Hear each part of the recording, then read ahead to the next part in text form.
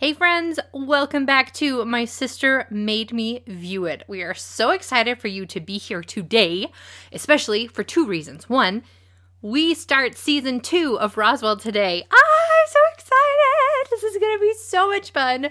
And two, we have a very cool announcement for you about Our Flag Means Death.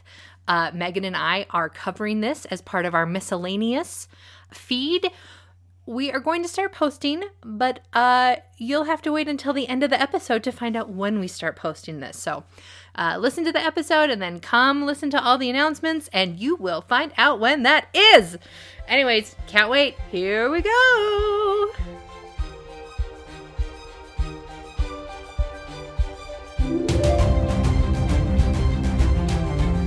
Hi, everybody. Welcome back to Season 2 of My Sister Made Me View It, the Roswell 1999 edition. We made it. We're back. We're here. It's Season 2. I got to use so much of my real life science and body hiding knowledge in this episode. It was amazing. But she's not a serial killer. She wants all of you to know she's not a serial killer. I'm not. I just know things. That's what a serial killer would say. Hey, everybody check out the book I Am Not a Serial Killer by Dan Wells. Yes. Oh, good one. Very good one. Have you read They made it into a movie with Christopher Lloyd. Who is? Emily, did you know that Christopher Lloyd is our 19th cousin? He doesn't know, but we are distantly related to Christopher Lloyd. Very cool. Very cool. Oh, well, that's exciting. Ooh. I don't know. Now that I have a famous relative, I don't really feel like I need to go on and do this. I'm your famous relative. That's right. Except Megan's actually the worst. You guys want to know why? What? What did I do? Oh, that's right. I forgot to invite you to a work function. She could have taken me to a work party, and she did not. And guess what that work party is? It's not a party. It's a movie screening. It's a movie premiere. Megan's going to go see Doctor Strange a week early. I have to wait like a chump with an already bought ticket. The actual fancy premiere is tomorrow. I'm going for a work-sponsored screening on Wednesday. Say work-sponsored training? Screening. Oh, sorry. I was like, training for what? Yeah, to teach us how to bridge dimensions. Man, they are making storyboard artists do so much work these days. So, instead of me getting to fly out to California and going to see Doctor Strange a week early, I have been begging you to fly out to California to come to the Ren Fair on a weekend, and you're like, I can't work, I can't do it, my dog, my work, my life. So I rightfully assumed she couldn't just fly out on a Wednesday, right? That seems like a reasonable... She didn't even ask. I didn't... I really want to go with the person I did ask. So, relax. I don't think I could have anyway, but... Yeah. I'm just giving you a hard time. Next time I work for Marvel, if our show gets another season and I come back on for another season, and there's a movie and I somehow end up getting picked as in the lottery of people who get to go to a movie screening, I'll ask you. Thank you. So, my family's discussed this in the past, but if I ever get to the point in my life where I am invited to award shows and nominated for things, we're going to do a lottery system to decide who gets to be my plus one. And so the family's going to put their names into a hat, and I'll be like, okay, the Annie Awards, Emily gets to come. The Emmy Awards, Russell, Mom gets to come. And so that's how we'll do it. But maybe because we missed out on this, I'll put your name in the raffle twice for the 2027 award season. Forever. I will always get my name in twice. That's how this is going to go down. Do not always get your name in twice. Parents always get their name in twice, probably. But maybe Mom won't. Fair. Maybe Mom won't want won't want to go to the Emmys because it's hosted on Sundays, and so we'll find a Saturday thing that Mom can go to, and then you can come with me to the Emmys. I'm projecting. There's absolutely no guarantee I will be nominated for an Emmy for anything. But for contingency purposes, we have discussed this. Yeah. And since I'm primarily in animation, it's most likely that I'd be nominated for a Special Achievement Emmy, which I don't think is in the same ceremony. They might just mail it to me. But I'll let you open my Emmy package. That's not true. I'm going to open it. All right. Leaving Dreamland and coming back to Roswell. Welcome, everyone, to Season 2, Episode 1 of Roswell. This one is called Skin and Bones? Skins and Bone? Skin and Bones. Because people find skin and bones in this episode. Oh! Guys, this is going to be good.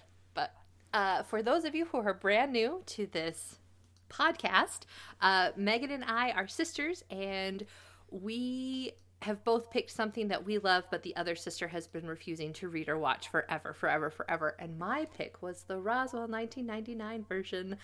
And I love it so much, and I'm so glad Megan's here watching it with me. But my name is Emily.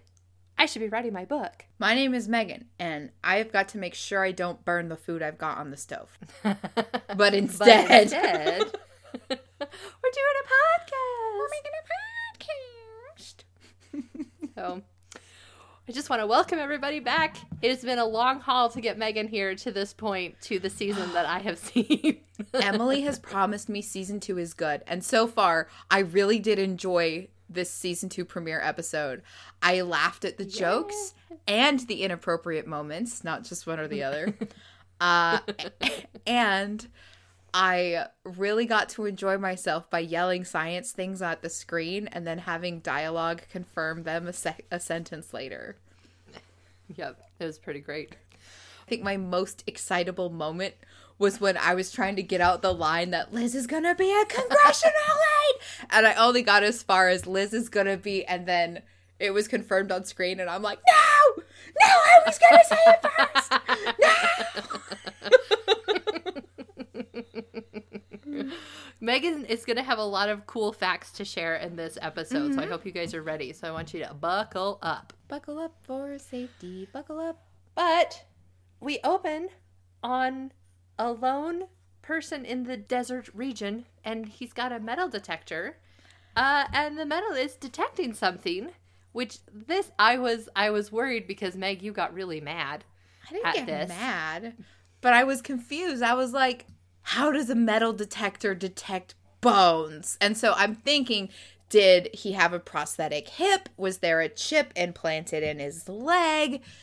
And you find out over the course of the episode that use of alien powers, especially in high doses, leaves behind a mysterious element that we'll discuss later on in the podcast. But it is a sci-fi reason why this metal detector would have picked up these bones. Mm-hmm. I thought this was a fabulous opening because the guy's in the desert digging, and there's a voiceover that says, "I feel like you've buried something." And so I'm just like, oh, okay. And then we open up into Max sitting in a psychologist's office, and the psychologist is trying to get Max to open up, saying, like, your parents are concerned, all of these things. And he has this great line about millions of other teenagers go through the exact same thing. What you're going through is, something that everyone experiences, and we as the audience are going, ha ha ha, no it's not. And so with this opening, the psychologist, like I said, is trying to get Max to open up and explain what's been going on, because as we all know, Max was kidnapped and tortured. We find out it's been 3 months, but I really liked this about the show, that a lot of shows just kind of throw stuff out for drama and then never address it ever again, even though characters might end up with PTSD, or they find siblings and then the siblings mysteriously disappear and the siblings are never talked about again, blah, blah, blah, blah, blah. So I liked this as a storytelling aspect that, yes, Max was affected by all of these things, and his parents are concerned enough that they're trying to help him. And so Max looks at the psychologist and is just like, yeah, I guess it all started when I found out I was an alien. And he lays out the entire history of what has happened, how he's a hybrid, how he saved Liz, you know, Niseido, and all of these things, and his destiny, and just like everything that really has been a burden to him. But we, you know, then find out that it's a haha psych. That was just what he was thinking in his head.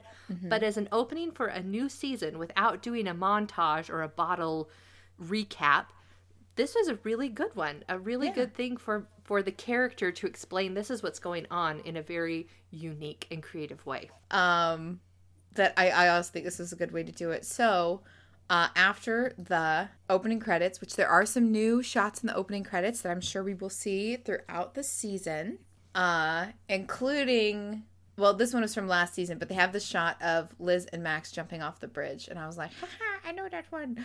But my favorite thing of the flashback, did you mention that he said the six of us? No.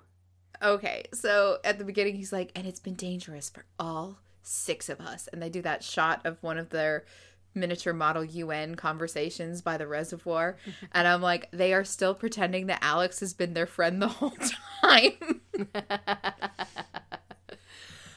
One other thing I liked, he also explains one of the things is, and this becomes a huge plot point in this episode, that they killed a man, which is in reference to Pierce. Yeah, and they showed them burning the body.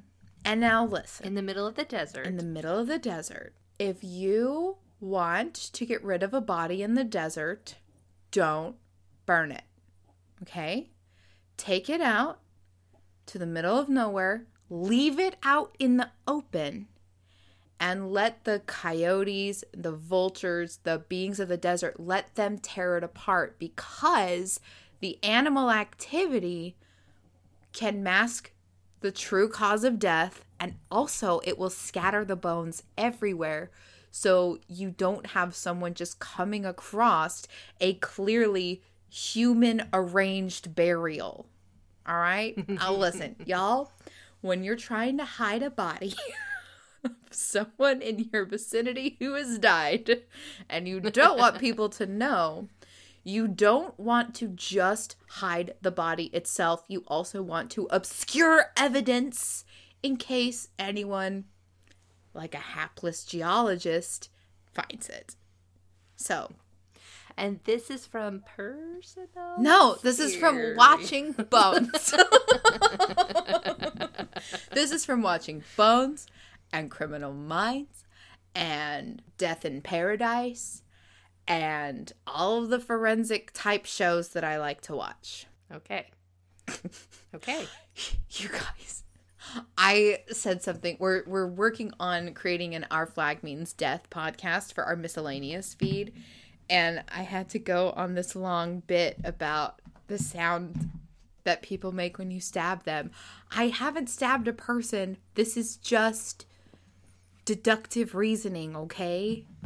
Okay. I haven't killed anyone with my own hands or skills. Well, that's good. Can't believe I have to reiterate this so much. People would just think things through on a before they murdered. Friendly podcast. Family-friendly podcast.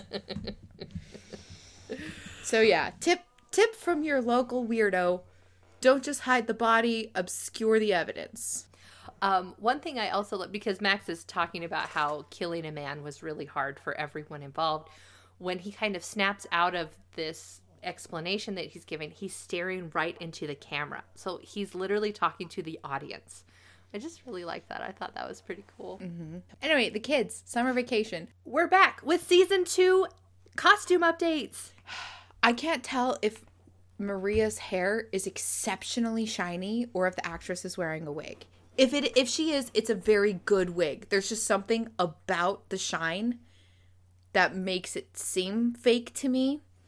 It's possible it's just the way that they've done the highlights, which were the style at the time. But as is the case with television shows, about the same length of time between episodes is about the same length of time that's happened in the show. So the kids were on a summer vacation in which nothing much happened. And we find out that during the summer vacation, Niseido has been impersonating Pierce in Washington, D.C., and Liz has been with an aunt in Florida. Very Twilight of her. Because her grandma's dead. Oh, because grandma got run over by a reindeer, but brought back to this mortal plane for a brief moment by alien magic. Does grandma's body have cadmium in it? We should check. So the kids are all at the Crashdown Cafe sitting around the TV watching, I'm assuming CNN or C-SPAN or something, but it's a congressional subcommittee inquiry to find out. It's basically Pierce in the hot seat, Niceto pretending to be Pierce in the hot seat, trying to explain why he spent $17 million and why, you know, all the stuff he's done as Agent Pierce in the last 3 months basically have bankrupted this very special unit. And so everyone, and I was very confused because there's a blow up alien balloon in the room on the podium. I don't know if that was for a gag in a scene that maybe got cut, but but there's a blown up little green man alien balloon thing in the subcommittee hearing that is never addressed. It's just on the podium. Okay. And we have the very suspicious congresswoman who, as soon as she started talking, I'm like, this is the new villain for the season. 'Tis a season. 'Tis a season for ominous ladies. Congratulations to Barlow and Bear for winning a Grammy for their unofficial Bridgerton musical, by the way. Yay! So that's they did it. So yes, this woman stands up and is kind of defending this FBI agent Pierce about, well, listen, here's all this research about this mysterious element that no one has been able to figure out, and we really need to keep this special division open. And Niceto / Pierce is just like, oh, actually, that was a hoax that we made up. So, you're dumb, and therefore this actually should really be shut down. Yeah. Now, we will find out much later in this episode, but this woman knows Pierce carnally, the real one, and also the fake one too, which is disgusting. But I don't know why he didn't prep for this, because we find out fake Pierce has been maintaining real Pierce's relationship with this woman over the summer. And I don't know why he didn't anticipate that she would have additional knowledge brought up in this hearing. He's just made a big problem for everyone. Yeah. Because they are hoping that they are going to disband the special unit. That's kind of what these kids, all their hopes and dreams are like pinned on. Because if the special unit goes down, our life can go back to normal and maybe Liz will date Max again. Mm-hmm. Because that is one thing that Max kind of is focused on the entire episode. And they do such a good job of it, because a lot of the conversations he has, a lot of things that motivate him, it is all, I want things to go back to the way they were so I can be with Liz again. And Maria kind of has a sit down, come to Jesus moment with him, just saying like, dude, you got to let her come to you. Let her come to you. Let her come to you. And Max is like, how's that working out with Michael? You know? I think it's very fun where Liz brings up that, hey, Max, you and I have become very close over the summer, which I'm excited for, because like Liz and Max, have blah, blah, blah. Maria and Max have gotten very close over the summer. And I'm glad, because we had cliques within the alien group, and it was basically just the romantic couples. Like sometimes you would have an episode where Maria and Isabel had an adventure, or Liz and Michael spent more time together, but it feels like we're meant to gather that over this summer the kids have strengthened all of their relationships. And I like that. But we do find out later that she is lying to Max, because Liz is back from Florida and has been for several days, and has asked Maria not to tell Max about it because hoes before bros. But also, speaking of relationships, instead of being strengthened, Isabel is withdrawing from her relationship with Alex, just with everything that's going on. I don't have time to hang out with boys. And immediately, Mr. Handsome Geologist shows up asking to find the sheriff, which sets off all the danger vibes. It set off about 57 different alarm bells in my head as to how his introduction is done. Emily Ann. If Isabel, a high school sophomore, if she has a relationship with this 35-year-old geologist, I will be just as upset as the pregnancy story. But you immediately can tell that Isabel's kind of like, this guy is very good looking. And they're like, oh, why do you want to see the sheriff? And Megan was properly horrified in this scene because he lifts up his like satchel bag thing and pulls out the bones, the arm or leg bones that he found in the desert. And Megan's just like, he's showing that to a bunch of kids. But what we don't know is it has cut to a new location and he's pointing it out to show the sheriff, which they're touching it with no gloves. Human body parts that are separated and from things that are not alive need to be handled with gloves. So, an interesting point about that, archaeologists often don't use gloves when they're handling specimens on a dig. It's only generally forensics people who are worried about contaminating evidence who wear gloves. Because obviously, if you're trying to figure out how a historical body died, you don't have to worry about your modern day fingerprints. Like, we can clearly, close those out. So, I mean, maybe he should have wrapped it in something instead of just having it loose in his bag, because we know this is a bone that was burned only like 90 days ago. 3 months. Yeah. So it's still got like crispy bits on it. And it's, you guys, so it's the lower portion of the leg. And you can tell this because it's 2 bones instead of 1, because your femur is the big solid bone on the top half of your legs. And then the bottom half of your leg is your fibula and your tibia. And that's so you can get a turn between your foot and your knee joint. Did you know that? And the sheriff's holding this, 2 of the largest bones in the human body, and was like, maybe it's a coyote. No, it's not. There's no. Look at that. You could club someone over the head with that bone. That's not from any wild dog. Anyway, this poor sheriff, he is trying his best to be corrupt and cover the body murder find that he collaborated in. And he's just foiled at every turn by the most eager deputy that's ever existed. It's this Deputy Hansen, and Deputy Hansen is an eager beaver. And Meg, you said something about like, listen, if I was in a small town, I would be super excited about a homicide too. Yeah, I don't know if you guys could tell by everything I'm going to talk about this episode, but if I had the chance to investigate a murder, I would be so excited. Already, I knew things just from looking at the body that our normal characters had to have specialists tell them. Honestly, can't believe that the Congresswoman doesn't know what carbon dating is. Did she even go to science school? You learned about that in junior high. Like, come on. Yeah. Although, to be fair, they probably had to teach her about carbon dating so they could explain it to the audience. But then she says my least favorite dumb person on a forensic show thing, which is after the scientist explains it, she says, say it in English. Those are all English words, you moron. It is English. Put it together. Come on. But Megan was, I'm going to say a little vindicated, because there were multiple times in this episode where she's like, that's not how that works. And then the very next line would be someone explaining how weird it is because that's not how it works.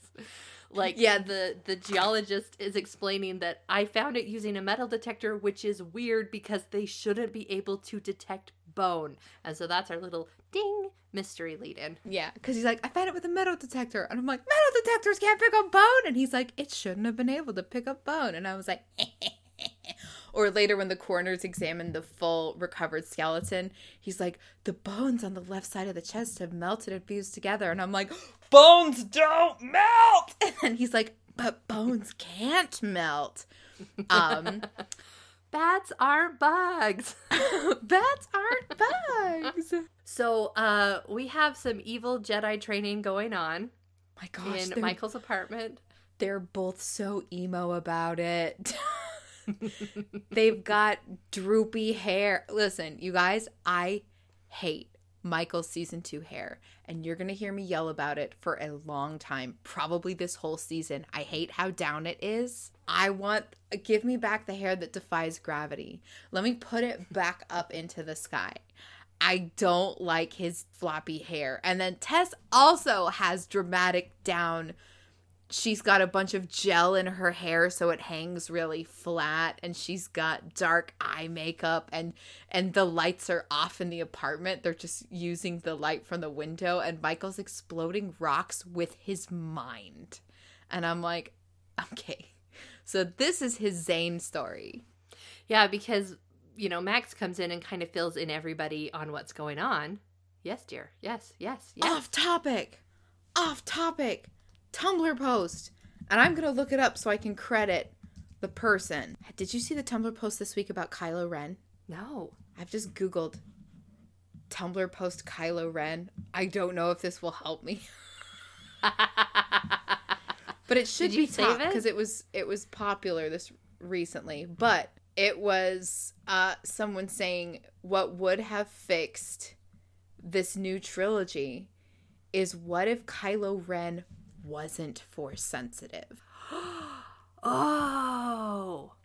That's why he hates his dad so much, because he sees it as Han's fault that he didn't inherit the Skywalker side. Mm-hmm. He joins the dark side, and he's hoping by killing and doing evil and creating harm that he'll be drawing himself closer to the dark side. And it's why he's so eager to obey everything Snoke, forget Palpatine, says, because he's hoping it will bring him closer to the dark side. And it would be so incredible to contrast the absolute fury he would feel when a stormtrooper, Finn, turns out to be Force sensitive, because the point of the Force is that it can come from everywhere, not just from the Skywalker, Palpatine, weird incest bloodline. Forget about it. And so I was like, yeah, I would have loved that. And that's why he's so terrible at building lightsabers. My favorite thing that he does is the very first thing we see him do in The Force Awakens with the blaster bolt. That's what I was like, ooh. But yes, Meg, that would be a very cool storyline. Anyway, we can't talk about it because I will get really angry about it. We can't talk about it. Michael is giving Max a lot of flack, I guess, because he's like, you're a leader, you should lead us. What are we going to do? We should call Nasedo. And Max is like, no, we're just going to lie low. And you can see there's some tension building between these boys and over everyone's kind of destiny spiel. But the thing is, Michael is in a ton of trouble, you guys. He is in a ton of trouble because at the dig, where they're excavating the rest of the body, Eager Beaver Hansen man finds a Swiss Army knife and sends it out for prints, and it's revealed.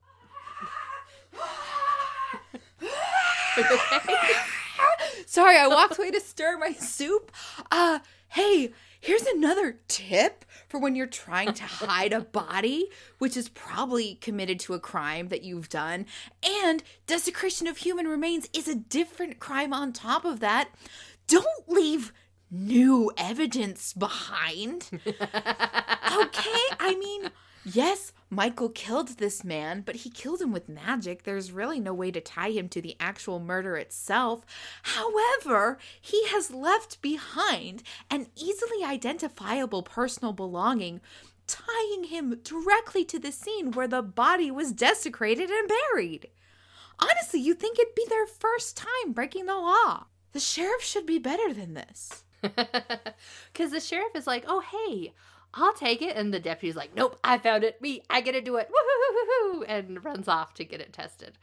But Michael is out there watching everything go on, and he feels like he's being watched. And so he goes running off, trips and falls, and finds this hand-shaped, papery shape on the ground. And he picks it up and it just crumbles into dust. Again, that would be an example of evidence that should be touched with gloves. But You guys, there's a new person who works at the Crashdown. I don't think we've mentioned her. Courtney. She's blonde. She's 100% this creepy skin shedder person. That's an interesting guess. I'll write that down. Yeah. I am going to say, though, I really hope this character isn't revealed to be called a skinwalker, because that's a very specific Native American mythical being, like ominous being. And this show, I'm hoping they've left all their really bad depictions of Indigenous Americans in the first season. I will be displeased if that continues on in season 2. Noted. Nobody else knows what's going on. Michael hasn't told anyone about this.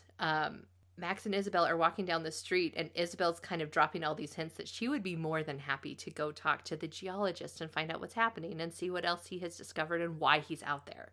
Because they're worried maybe he's out there on some sort of like undercover mission from the FBI, and they've tracked Pierce to him, back to Roswell. And there's just a lot of really, really bad things that could happen if Pierce's death came out, obviously.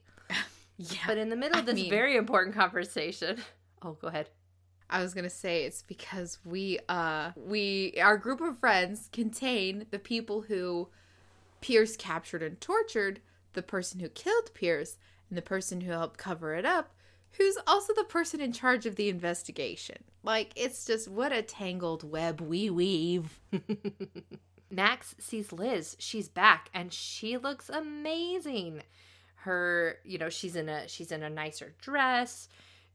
She's done up, and they're talking, and he's like, it'll go back to the way it was. It'll go back to the way it was. It will go back to the way it was. And just trying to say, I don't have feelings for Tess. Tess understands this. Like, you need to understand, Liz, that everything can go back to the way that it was.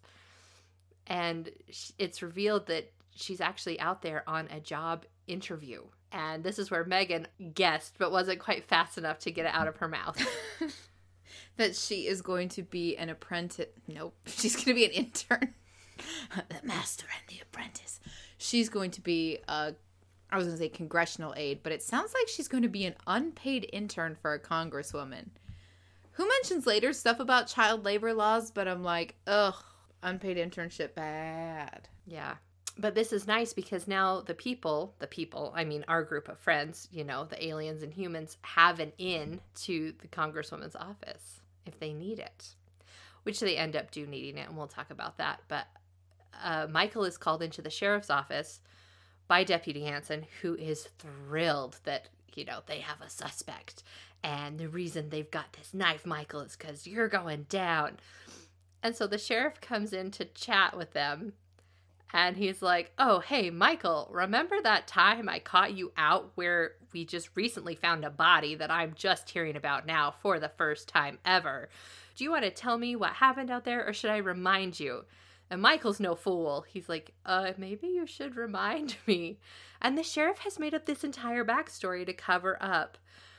Oh, yeah, remember I found you and your buddies out there drinking and shooting and joyriding. Do you remember that? Because if you don't, here's a police report that I filled out just in case you forgot that's what happened.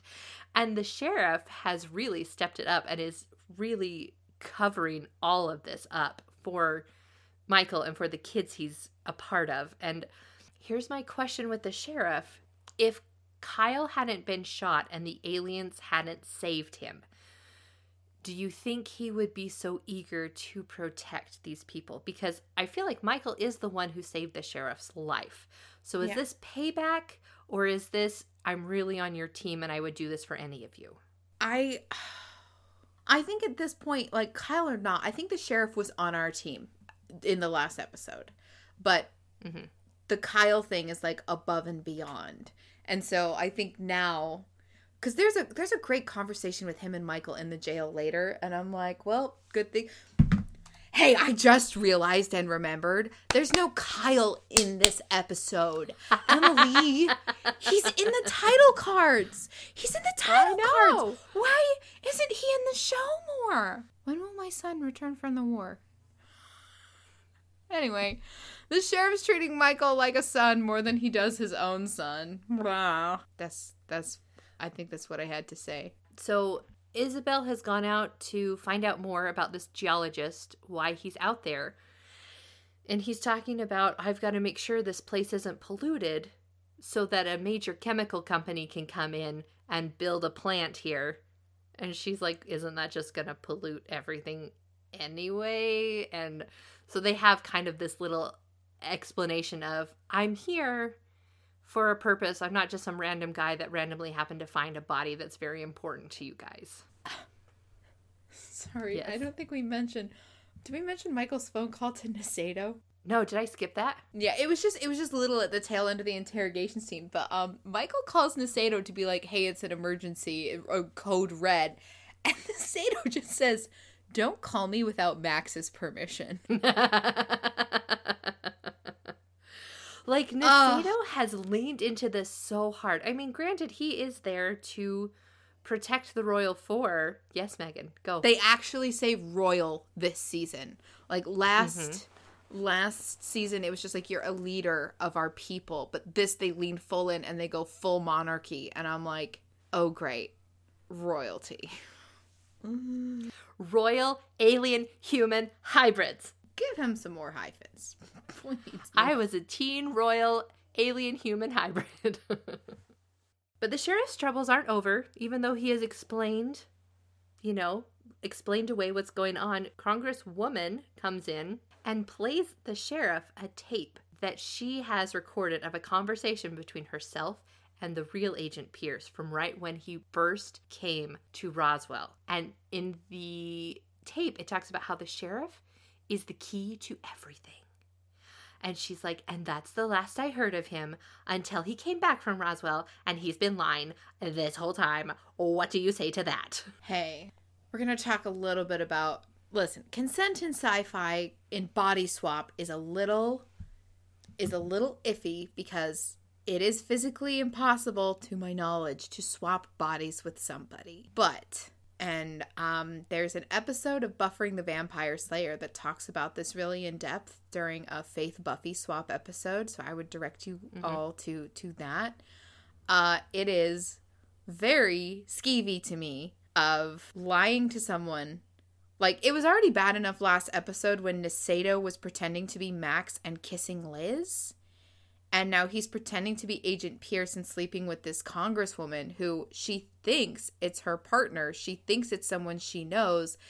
And it's someone, like, finding a way to take advantage of her. And, like, I know she's supposed to be the villain and stuff, but listen, I'm glad Nasedo's dead. RIP. Oh, yeah, by the way, you guys, Nasedo dies at the end of this episode. Which is so funny because I was like, oh no, a shapeshifter, I hope the main actor still has a job. And then when he turns into the normal Nasedo, I was like, oh great, he still has a job. And then he dies at the end of the episode. And I was like, oh no. They have a really interesting scene. Like, we don't get a whole lot of Nasedo in this episode, but the stuff that he's in, it's very important because he comes to the Crashdown Cafe as Agent Pierce, and a tourist recognizes him. And the tourist is like, honey, here's the crazy FBI agent. Here, let's get a picture. And Nasedo walks into the little bathroom that has one entrance, shapeshifts from Agent Pierce back to the Nasedo actor character that, we're familiar with, walks out right into the tourist who's waiting there with pen and paper. I don't know if he's asking for an autograph or whatnot. And the tourist, it's played for laughs, and the tourist is just like, what is happening here? But I'm like, Nasedo has been so careful about keeping his identity hidden and staying low to the ground, and all of a sudden he's just out shapeshifting in the middle of nowhere, just willy-nilly. But I think it shows him and how he feels that he is so much superior to humans. Yeah. Because it's just one stupid person that he tricked and is just like, humans are stupid. And we find this out because everything's kind of snowballing to the point that Michael has been arrested in regards to this murder suspicious thing. Because this little deputy cannot stop talking in front of this congresswoman, even though the sheriff is trying to shut him down. Which I would think there'd be some sort of, like, confidentiality clause or something about, like, a murder victim, because even though she's a congresswoman, she doesn't have, to my knowledge, they don't have judicial jurisdiction. Yeah. Over a small town like Roswell. Like, it was different when the FBI came in, but a congressperson, this is completely out of their purview. Like, she could pull some strings at the Bureau, I'm sure, but she couldn't declare herself in charge of the investigation. I was thinking about that when they were marching into the particle physics lab. I'm like, why is she here? Like, doesn't Roswell, New Mexico have actual legislative issues you should be dealing with? I wouldn't vote for her in the next election. But the word is getting out. More and more people are finding out about the Cadmium X and the body and all of these things. And Pierce is just like, give me a list of all the humans. I'll just go kill them. And Alex is like, present company excluded, I hope. And Pierce is like, Yeah. But Max kind of steps up and does something. And this is a bold move for the first time you're going to exercise your power. But he says, no more killing. That's an order. And Niseto's like, okay. Like, you're my king. I have to do what you say. A pacifist for a king.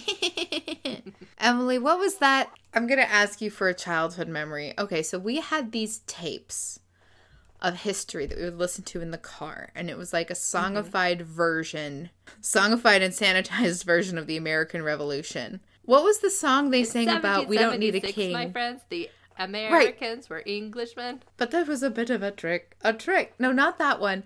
The song of like, we don't need a king. I don't remember. Or maybe it was like when they asked George Washington to become king. George Washington, I know what you're talking was about. A very good man. A very good man indeed. He could have been king, but he said, a king's not what we need. I'd forgotten that until this very moment. He wouldn't be something of royalty. Da, da, da, da, da, da, da, da, da.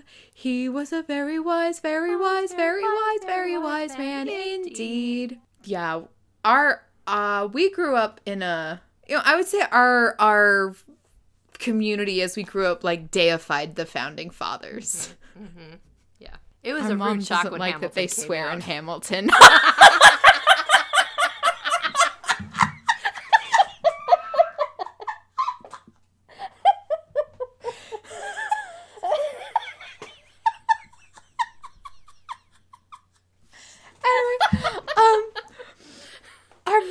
Hamilton is our mom has said that Hamilton is an inappropriate show because it's undignified for the founding fathers to be rapping like this or just for the founding fathers to be treated the way they are story-wise. She later asked me how they could get away with lying about Hamilton having had an affair when it didn't really happen.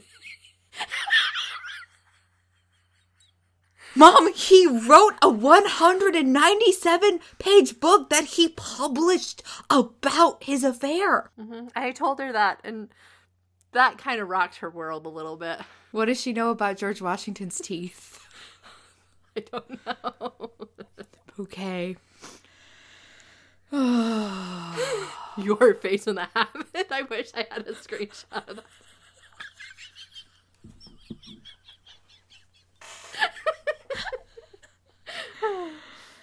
You guys, nobody in history was good. We could still learn things from them, but there are no heroes. There's only people. And, sorry, we're talking about this a lot in Our Flag Means Death, because every episode I bring up some of the historical accuracies that the show's like, yeah, that's not part of our story. Forget about it. That, Poe Buddy's nerfed. And sometimes people are horrible. And we need to get better at talking about stuff like that. Instead of just saying, oh, we don't talk about those things. Oh, Mom and Dad have agreed to watch Encanto when they come home for Sarah's birthday. And I'm like, you better not watch it until we are all there so we can talk about it as a family. Encanto! Which sister in Encanto are you? I think I'm Luisa. That would be, yeah. I cried during Surface Pressure, sitting here on this couch with all the nieces here, just bawling. Yeah, and I just choked up. I choked up during Surface Pressure too. Not because I felt that way in my life, not the way that you probably have, but just from the emotion in that song and the bit at the end when the lights go red and she's like struggling to hold everything up. Yes. I'm like, Louisa. I think if I was a character in Encanto, I would actually be the aunt. Peppa? Peppa. Yeah. Her mood affects the weather. There was this... No, wait, I'm Bruno. I take it back. You can be whoever you want to be, but yeah, I feel like you fit Bruno much better. Because I can always predict what happens next in the movie. That's why we kicked you out. We don't want to know. Really quick. You kicked me out, I left. That's true. There was a Instagram reeler, and she was talking about how each character was like, Peppa was like, you always need, like, this is like a, okay, I'll explain it. So Peppa, it was like, always be happy, never let anyone see you're sad because you'll affect everyone else. Julieta is like, always make everyone around you feel good. Camilo was, become whoever we need you to become. You know, Dolores was, you hear all the family secrets, but you can't tell anybody. Like, she just went through everything, and I'm sitting there going, oh my gosh. Because the real issue of the family is the way that the gifts are viewed. Because Abuela is like, we can only use them to protect and to serve, and that's it. And they can't be used for, like, they're not here for you to have fun. So, like, it's the day after Antonio gets his gift, which is amazing and so cool, and so many kids would love to have that power. And the first thing Abuela says is, we have to figure out how we can use this to help people. Mm-hmm. And, like, I know it's a stretch to figure out how does shape-shifting help other people? And how does being able to hear everything, how does that help other people? And that's why I don't actually mind that everybody gets their powers back at the end of Encanto, because... that's one of the complaints I see from a lot of people, like, oh, they didn't learn anything. They just go get their powers back, and it's like nothing happened. And it's like, no. But now they get to use their powers, like they get to have more agency and exploration of what does this mean for me to use it for just myself and not to constantly think about other people. Like, I think it would be tragic if Isabella, who just discovered a new range of skills and abilities, for her to lose that forever. Mm-hmm. And so that's what I think. That's why I really like the ending to Encanto. So I think we should leave this in. Because I would like to say this as a counterpoint to what Dan Wells and Brandon Sanderson talked about on their podcast, Intentionally Blank. So, shots fired! Just kidding. They don't listen to us. Well, you guest starred on Writing Excuses. Maybe we can get them to guest star on My Sister. Yes, their sister in the Lord made them view this. I am going on the Writing Excuses cruise this summer. I'm so excited for you. Yep. Although I haven't bought my ticket yet, but I am going. I'm going to be a guest lecturer. So yeah, hey everyone, if you're interested in having a week on a boat in the Caribbean, talking with really cool authors and other industry creatives about writing and publishing and getting your work out there and skills and stuff, check out the Writing Excuses Cruise. There is a scholarship fund for several people to attend, so you can enter for a scholarship to get a ticket funded, and that information is on writingexcuses.com. Be there. And you guys should know that 4 years ago, I applied for the scholarship and didn't get it. But now I'm going as a guest, so believe in your dreams. I believe in you. Guess who believes in Michael? The sheriff. Not Max, it's the sheriff. He comes in and sits down and talks to Michael and is giving him very fatherly advice. Like, listen, I know it's hard for you to be in here. You know, he comes to comfort Michael about, like, listen, you acted in self-defense. You were protecting me. And Michael opens up finally about, listen, I think this is just the tip of the iceberg. I'm trying to prepare myself for whatever's about to go down, but I have no idea what to expect. He's like, I'm cracking rocks. Like, how's that going to help anybody? He's trying to prepare for the unknown. And he then explains, I've been so mad at Max for not leading, but he doesn't know. Like, Michael has this very great moment where he says, Max doesn't know any better than the rest of us what's going to happen. And I think that's what kind of scares Michael, that they're all in the dark waiting to be attacked. And this has got to be so tiring for him, because I feel like that's how Michael must have been living most of his life, in uncertainty, in this terrible foster situation that he was in. And the idea that they finally got these answers, but it didn't fix anything, has got to be really disappointing to him, that life isn't great and amazing. It's more dangerous. La vida es dolor. And not only that, but back in season 1, Michael was always like, okay, Max, let's figure this out. Let's do more investigations. Let's find things out. And Max is content in his life to just sort of skate along. And I really think this is sowing the seeds for a much bigger confrontation between Max and Michael throughout the season. And I'm pretty sad. But you love betrayal. You tell me this all the time in fiction, in stories. So I'm excited to live this betrayal story with you. Betray you! Falcor! Betray you! I think we talked about this a little bit before, but they do ask Liz to use kind of her newfound connections so that she can get people into the Congresswoman's office so that they can find out more about what's going on. And Liz again shows how cool she is, that she's super smart and super capable, because she explains, if they're wanting to figure out if it has a specific element in these bones, the closest particle accelerator is at La Cruces University. And that's where they would be. And they find out that's where these bones are being taken.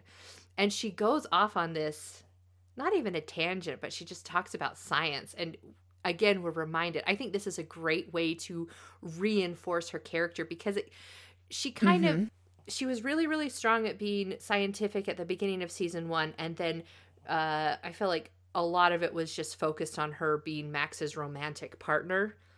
And now we're back up to smart Liz, who is preparing for her future by being an intern for a congresswoman who knows all of these things. And she goes, I'm not a dork. I just like science. I'm like, oh, I could see why you think you're a dork, but like liking science is very cool.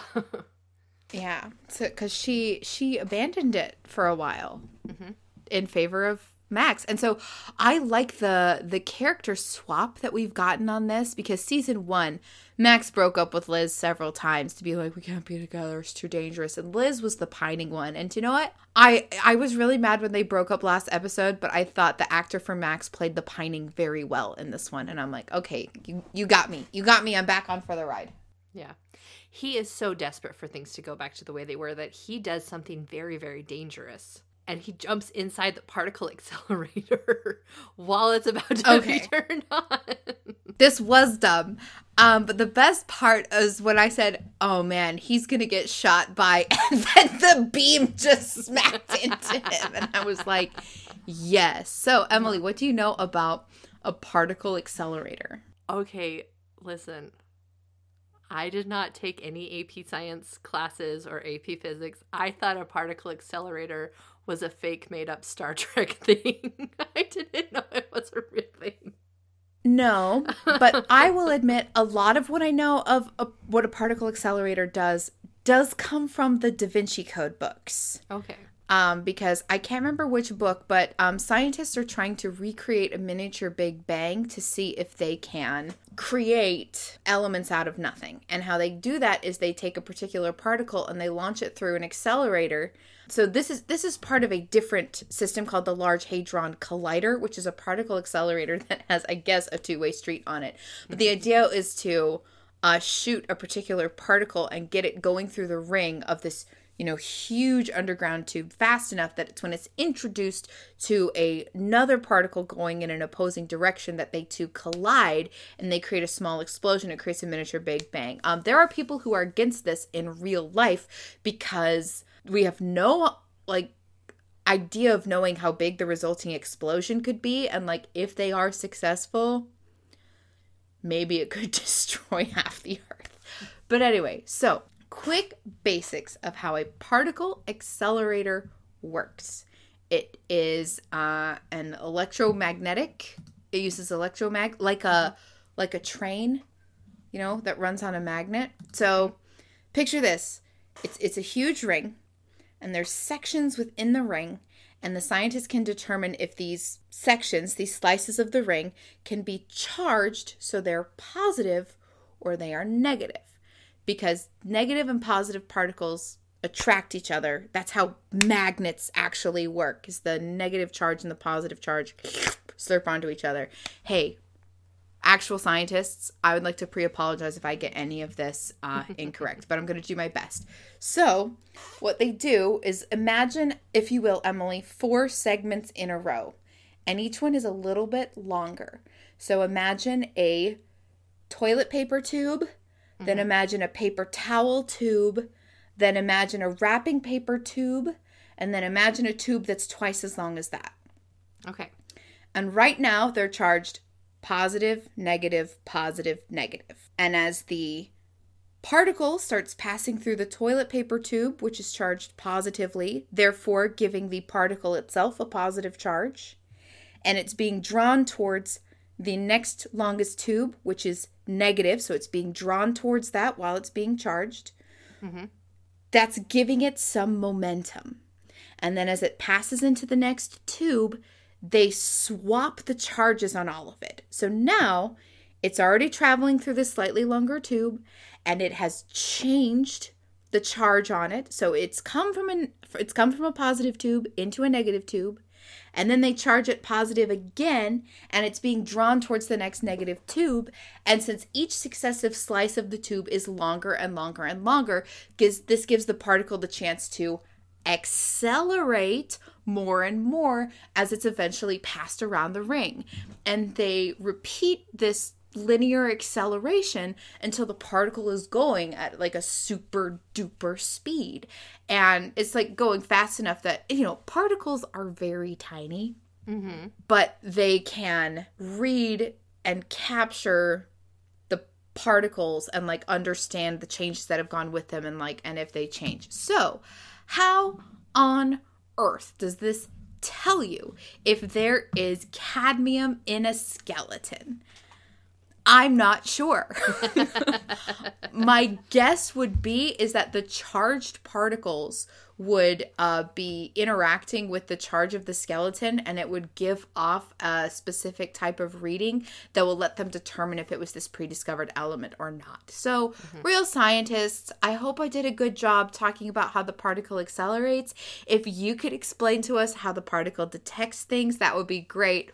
However, I knew that if Max was standing in the middle of the beam, that he would get hit by a bunch of these highly accelerated particles. And wouldn't you know it, I love the way that the show portrayed them. I don't think they'd be visible to the naked eye like this, but I love that there was just this beam of purple power that suddenly knocked Max to the ground. Because they did build like a tubular hallway for him to do this in. So Tess is using her new power, her old power of being able to hypnotize people, but they've named it now, and it's called the Mind Warp, which made me start singing, "Let's do the Mind Warp again." And so she's just literally erasing, it's like she's putting looped footage into a security camera. She's literally erasing Max from view as he climbs in, and we didn't know what the plan was going into this. So there's a moment where Max jumps up on top of the particle accelerator, and I'm like, what is he gonna do? And he opens a hatch, and I just yelled, why is he climbing into scientific equipment?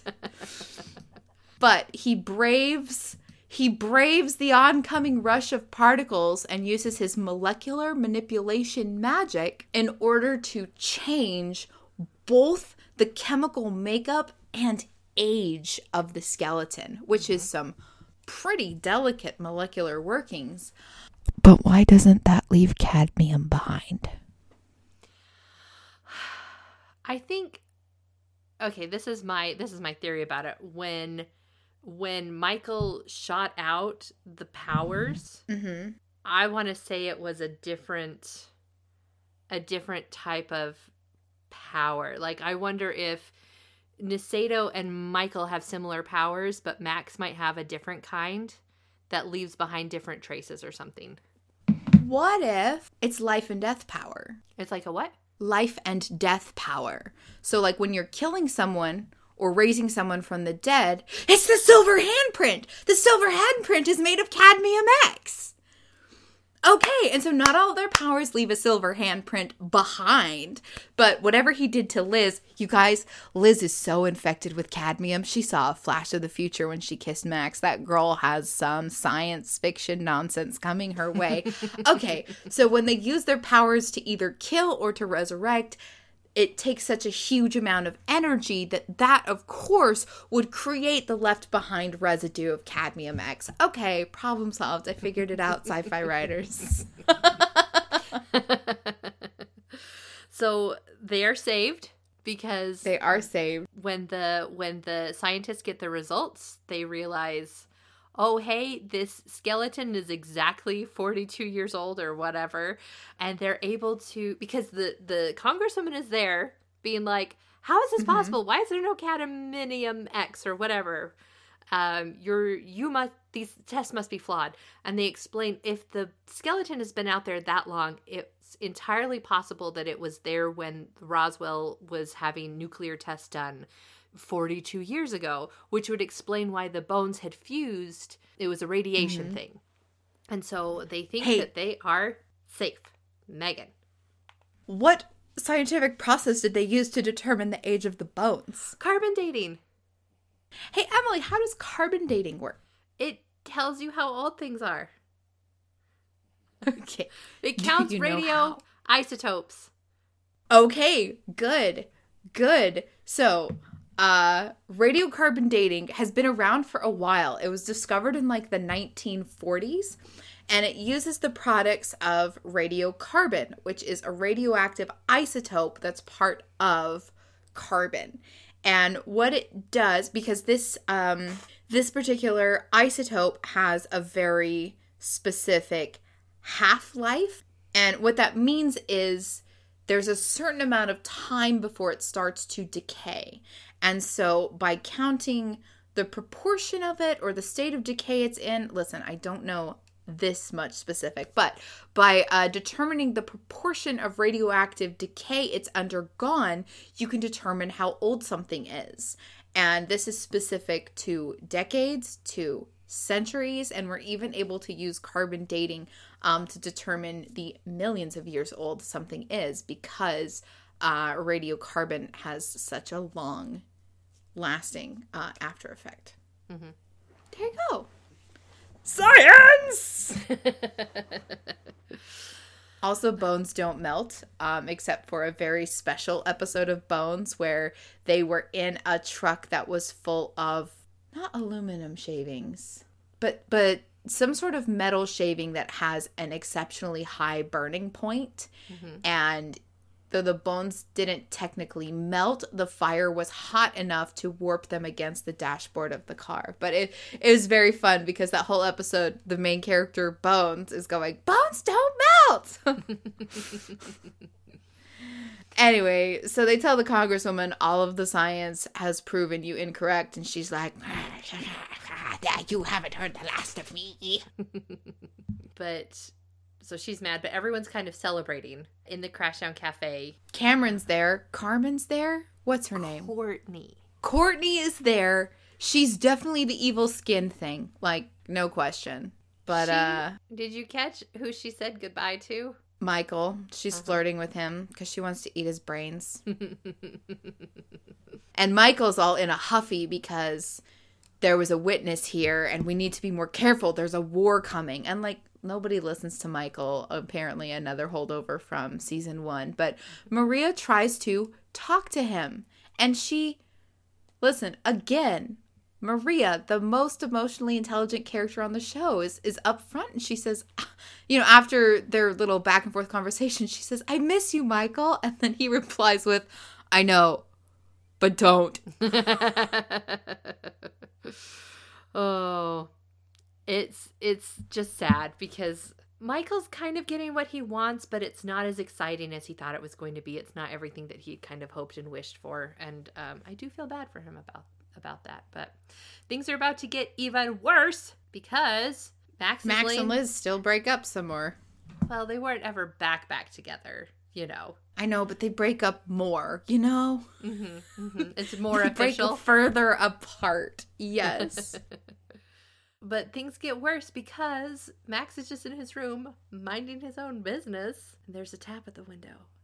Megan, who is it? It's Nacedo, and he's real beaten up by something. We'd seen a scene slightly earlier where Nacedo was mysteriously in an alley and a warped camera frame was looking at him. So, like, clearly some sort of creature was looking at him. And so he climbs in, bleeding from the nose, a burn mark like a star on his chest. And he just tells Max, like, they're already among you. And I'm like, it's Courtney! Courtney killed Nacedo! Thanks, Courtney, actually, though, because he was just not helping out the team dynamic. And bam, Nacedo is dead. Yeah, Max tries to bring him back and nothing happens. And like Nacedo's not just like a little nose, but he's bruised and bloodied. Like he has been in a fight for his life. And I would think the last thing you'd want to do is lead whoever fought you to the house of whoever you're supposed to be protecting, but he did anyway, so. But yeah, that's the end of season 2, episode 1, Skin and Bones. Yeah. I want to real fast jump back to the Liz and Max stuff. Okay. I mentioned this a little earlier in the episode, but when she kisses him, she sees a flash of something that hasn't happened in the show yet. And so, again, Cadmium X, it's changing Liz as a person because so far, everyone that we know in the show that's been Cadmium X infected has died. So we don't know what the long-lasting effects are on a person. Who does know? Emily does. Because she's actually watched this season before. Yes. We're getting into the good stuff. All right. So, that was a great episode. We are going to next, obviously, watch episode 2. So this will be season 2, episode 2, Ask Not.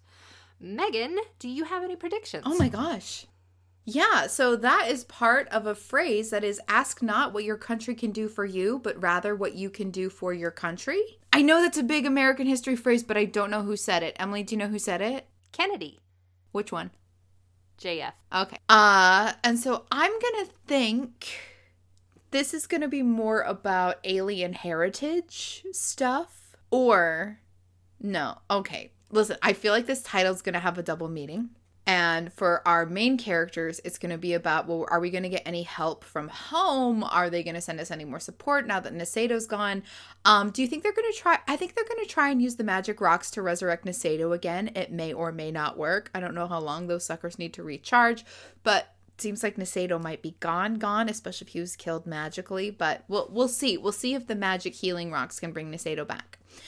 And then I think that immediately next, this congresswoman is going to start going, digging further into Roswell, what's happening. Wouldn't it be great if the tourists from season 1 showed back up? But, yeah, so my immediate next guess is dealing with the aftermath of Nacedo and the congresswoman shenanigans increase. Awesome. Those are very good guesses. I'm excited to see. Thank you. What happens? Well, I know what happens, but I'm excited for you to see what happens. You actually know what happens. Isn't that a nice feeling? It is a great feeling. I'm so excited. I just got like this warm little like nostalgia fuzzy as we watched this, and like people would come on screen. I'm like, oh, I remember you. I'd forgotten you, but now I remember you. So, yay! So thank you everyone for coming along on this journey with us. We're just so excited to come into season 2. And can't wait to see you guys next week. But in the meantime, I gotta go write my book. I gotta go stir my sauce so it doesn't burn. Okay, I believe in you. I believe in you too. Ready, break.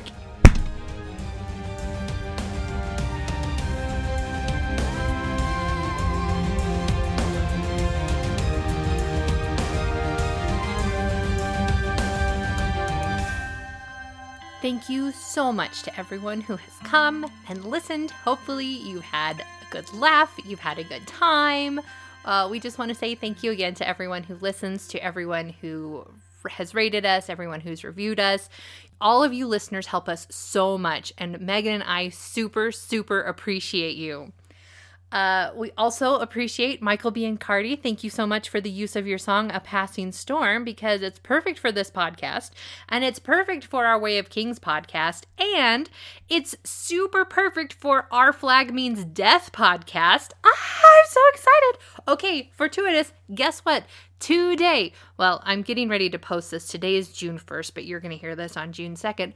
HBO Max freaking finally renewed Our Flag Means Death for season 2. 2, baby.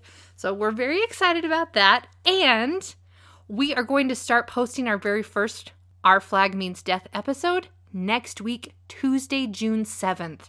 So you can find us on Apple iTunes, Spotify, wherever you find your podcast. That's where it will be. Please come join us. Megan is the one who is super obsessed with Our Flag Means Death. I had never seen any of it. We've already recorded all of it and finished it because we were so worried about spoilers. We did not want me to be spoiled for anything. So come join us on June 7th, where we'll post our very first episode. And then if you come back on Thursday, June 9th, that is when we are going to post our next Way of Kings episode. Only I guess I can't call it Way of Kings anymore because we finished that book. But we are doing a special interlude episode, I guess. Megan had me read Warbreaker, which is a standalone book. And Megan, I, and friend of the pod, Ted, we talk about it, and we are going to put that super special episode up, and then that's what you're going to hear. We would love to see you around any of our social media handles. Sis Made Me View It. You can find us on Twitter, Tumblr, and Instagram, where we say this every week, but we're going to try and be better about posting social media. But you can see cute pictures of our pets, Ren Fair outfits Megan has put together, just funny behind-the-scenes stuff. We would love to hear from you. And that's it for this week. I hope everything's going well. You guys deserve that. You deserve nice things in your life, and I want you to have them. So go forth, do the things you love, and remember, we believe in you.